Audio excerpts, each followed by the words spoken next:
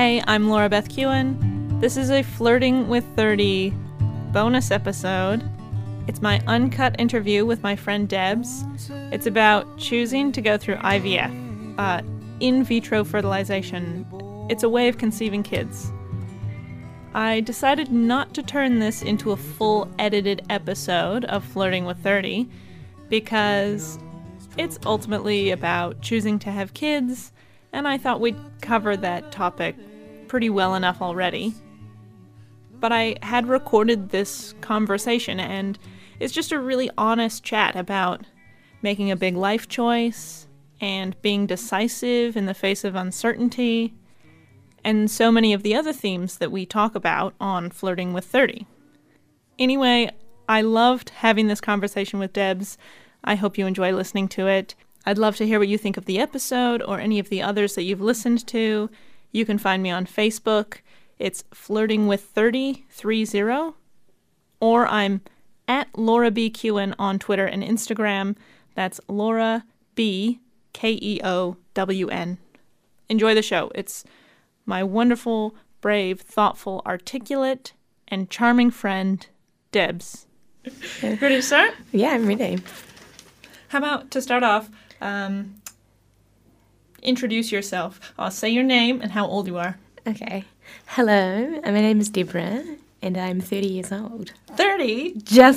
And I say recently, a few months. I've been 30 for a few months. Perfect age for being on Flirting with 30. Perfect.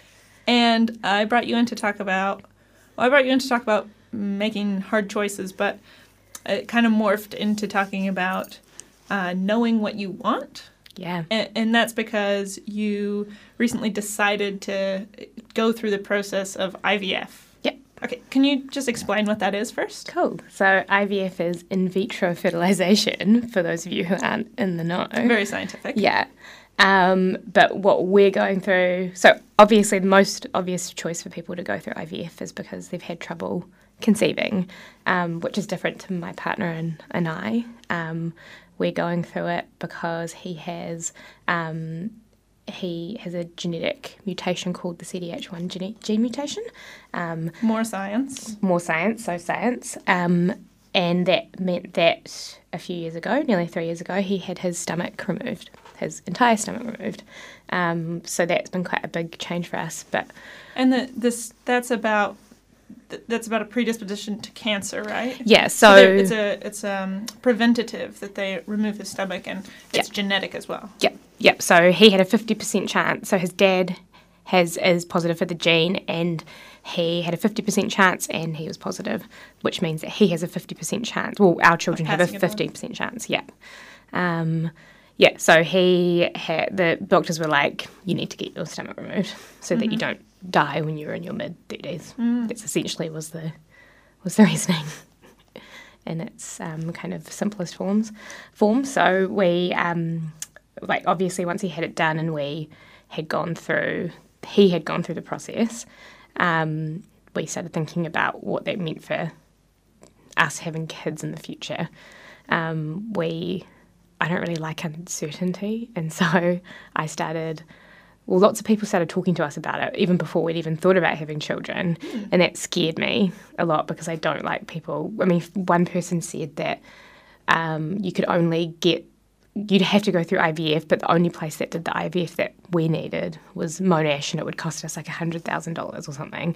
But there are people who are like, oh, you just won't be able to do anything about it. So I was like, why don't we just go ask some experts, some doctors who know the science. So we were quite proactive, and we talked to genetic counsellors, and they were really great. And they said there were 3 options that we could take, and that was have children naturally and, have no intervention at all, and then just wait, and then maybe there'll be some kind of gene therapy developed by the time, they needed to get treatment. And that would seem like quite a big gamble to me, because gene therapy can range from what I know, can range from taking a pill that has very little side effects to quite big things. So I didn't know what that would look like. And also we emailed the researchers in Otago who are doing work on it, and they said that, don't rely on it because it could like we'd heard that they were close to some kind of testing for it, but they said that it could take another 10 years or longer. So there was no point. Sure. If you had another option to not rely on it.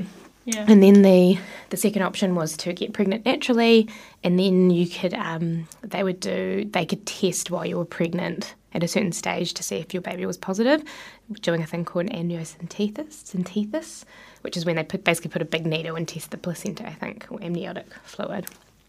But that's got its own risks, and the question that I had was, well, if our baby is positive, will that mean that I won't have a baby?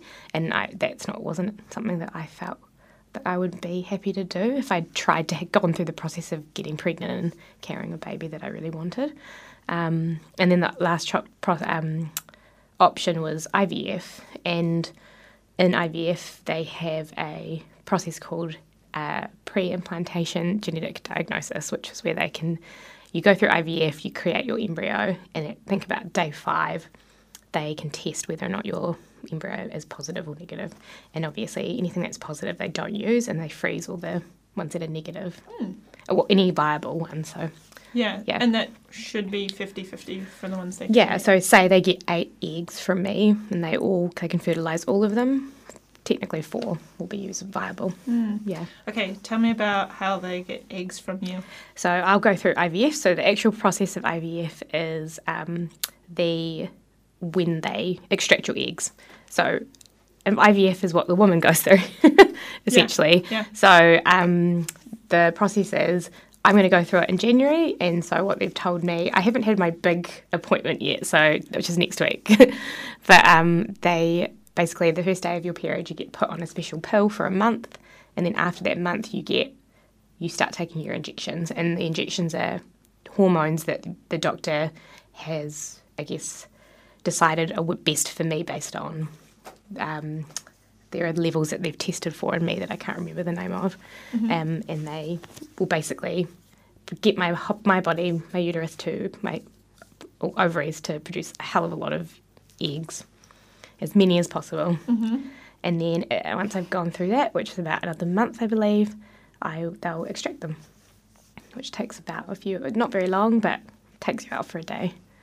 It takes you out for a day? Yeah. So is it quite invasive? Yeah. It's invasive. So you get, but is it surgical? No, I mean, no. They go in, and I mean, they put you're sedated. Oh. But they basically go in and to your vagina. uterus. Yeah, to your uterus. Okay. And then they have a big needle, and they pull them out.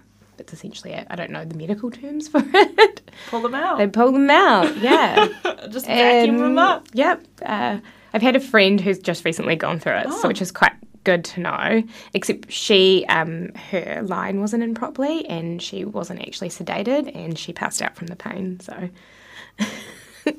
which wasn't fun. So I'm going to make sure I'm sedated when I'm going through it. Okay, so that sounds like quite invasive and quite a big process. What's the cost as well? You don't have to say exactly, but is it expensive? I think it is. Yeah, I think it will be upwards of 25 to 30K to get the one. So what I just explained, that first IVF, that will be about the cost of it, because PGD adds costs on. So I think the range that they gave us was something. IVF can range from 15 to 30, but we'd be on the higher end of the spectrum because of the extra testing that we need to get done. Yeah.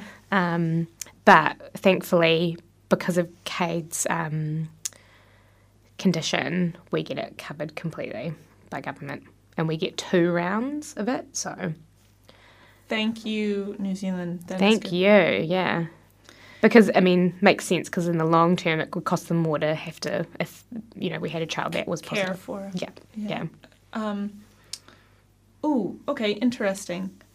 So it's quite a thing, and it's quite a process and to undergo, and that scary story from your friend as well.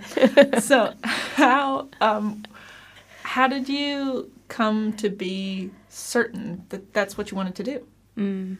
I think for me, I've always wanted children. So that first decision to want to have kids was pretty easy. And my partner also wanted children. So that was like a pretty easy thing. Yeah. And both of us are quite like a lot of facts and wanted to make a decision about our future and our family based on the things that were presented to us. And I think looking at all of the options, this was the only option that I thought was the right thing for me, and Kate also thought the same thing for him.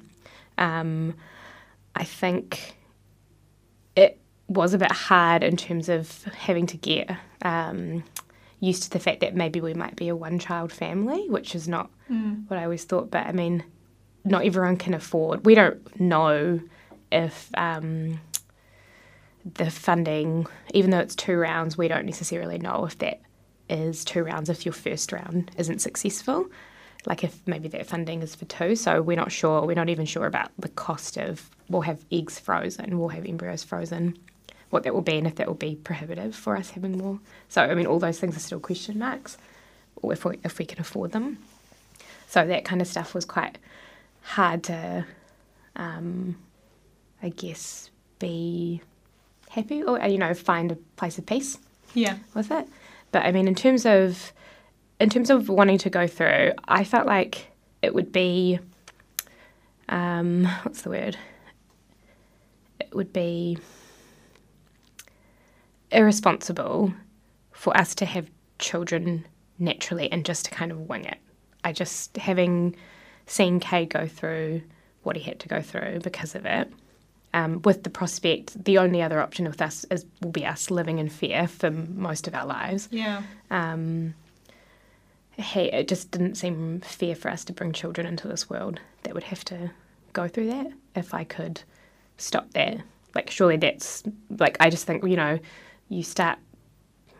just start being a parent once your child's born.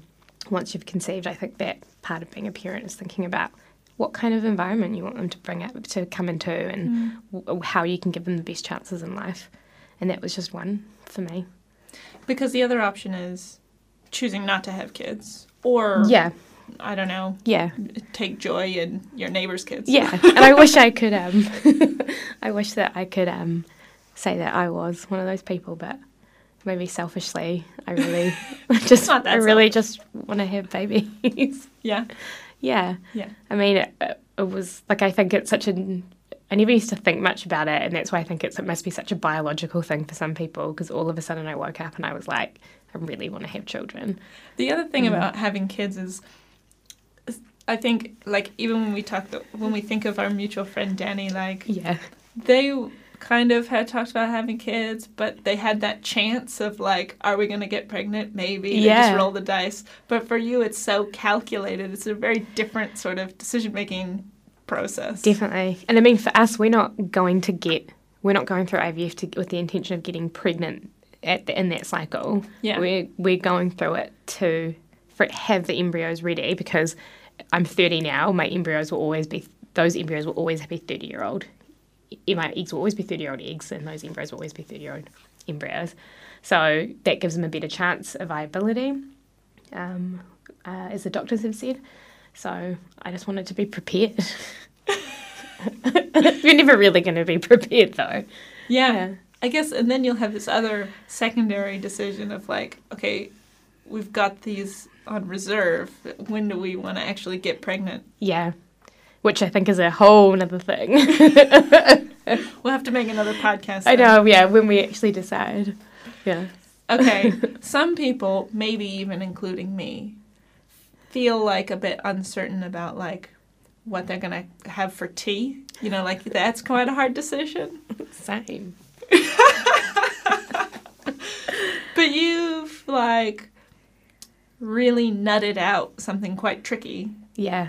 And do you do it just through, like, a lot of time and research and conversations? I think I knew that I wanted to have children, like, and with Cade, and I was surprised at how little thought I needed to put into it to be able to be really certain and happy with my decision. Like, I obviously, maybe when I think back of it, I've probably done a lot more research, but I think the thing for me is I did a lot of research on what the gene mutation that Cade has.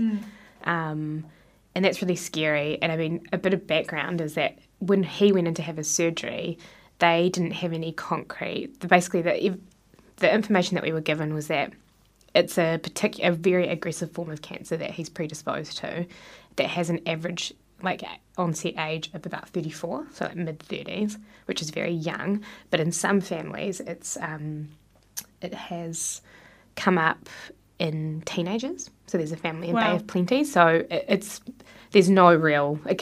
generally very young. Like, that's the rule.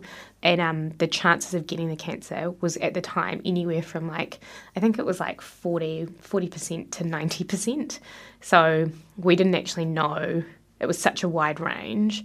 And the doctors were like, that's really high even at its lowest. Yeah. But when he was in recovery in hospital, there was a Canadian research paper that came out and it said it was 70%, which is very, very, very high. So we were like, oh, thank God. But yeah, I didn't... I think because I knew so much about that gene mutation, the decision to want to go through this and not have my kids go through it was very easy. Sure. So if I'm setting out to try to get some certainty, to feel like I'm going to plan not just for the next 3 days, but maybe for the years and years of my life ahead of me. What do you recommend? Is it arming myself with knowledge? Is that what's going to help me? Or is it listening to my guts? Yeah, I mean, I think I want to say that a lot of it was fact-based, but I think most of it was just knowing that I wanted them, and then also that I wanted what kind of parent I wanted to be, or what kind of what I didn't want my kids to go through. I think that might have been it. So maybe a bit of gut stuff. But in saying that, all the information that I was given really helped. I wasn't scared. I haven't been scared at all about it at all, no matter how many horror stories or things I get told. And I mean, I don't have any issues, I guess, with the morality issue around choosing, because some people might. Choosing the genes that your child has. Yeah, I mean, that would be a really hard thing for lots of people who do have issues with that, but that wasn't ever something that I was concerned about. So it could be a much harder decision in that respect for some people. Yeah. And I mean, there are, I know of people who choose not to even test themselves for these types of gene mutations because they don't want to know. And I have strong feelings about that. But it's my own feeling, I just think that, you have a responsibility to your children. Sometimes not even for yourself, but it should be for yourself too. Cool. Good work, Debs. Thanks for talking to me about what's going to happen to your uterus. Thanks for having me and my uterus here. Good luck for your appointment next week. Thanks. And everything that follows. Yeah, I'm sure you'll hear about it. Yeah. Done. Cool. That was easy.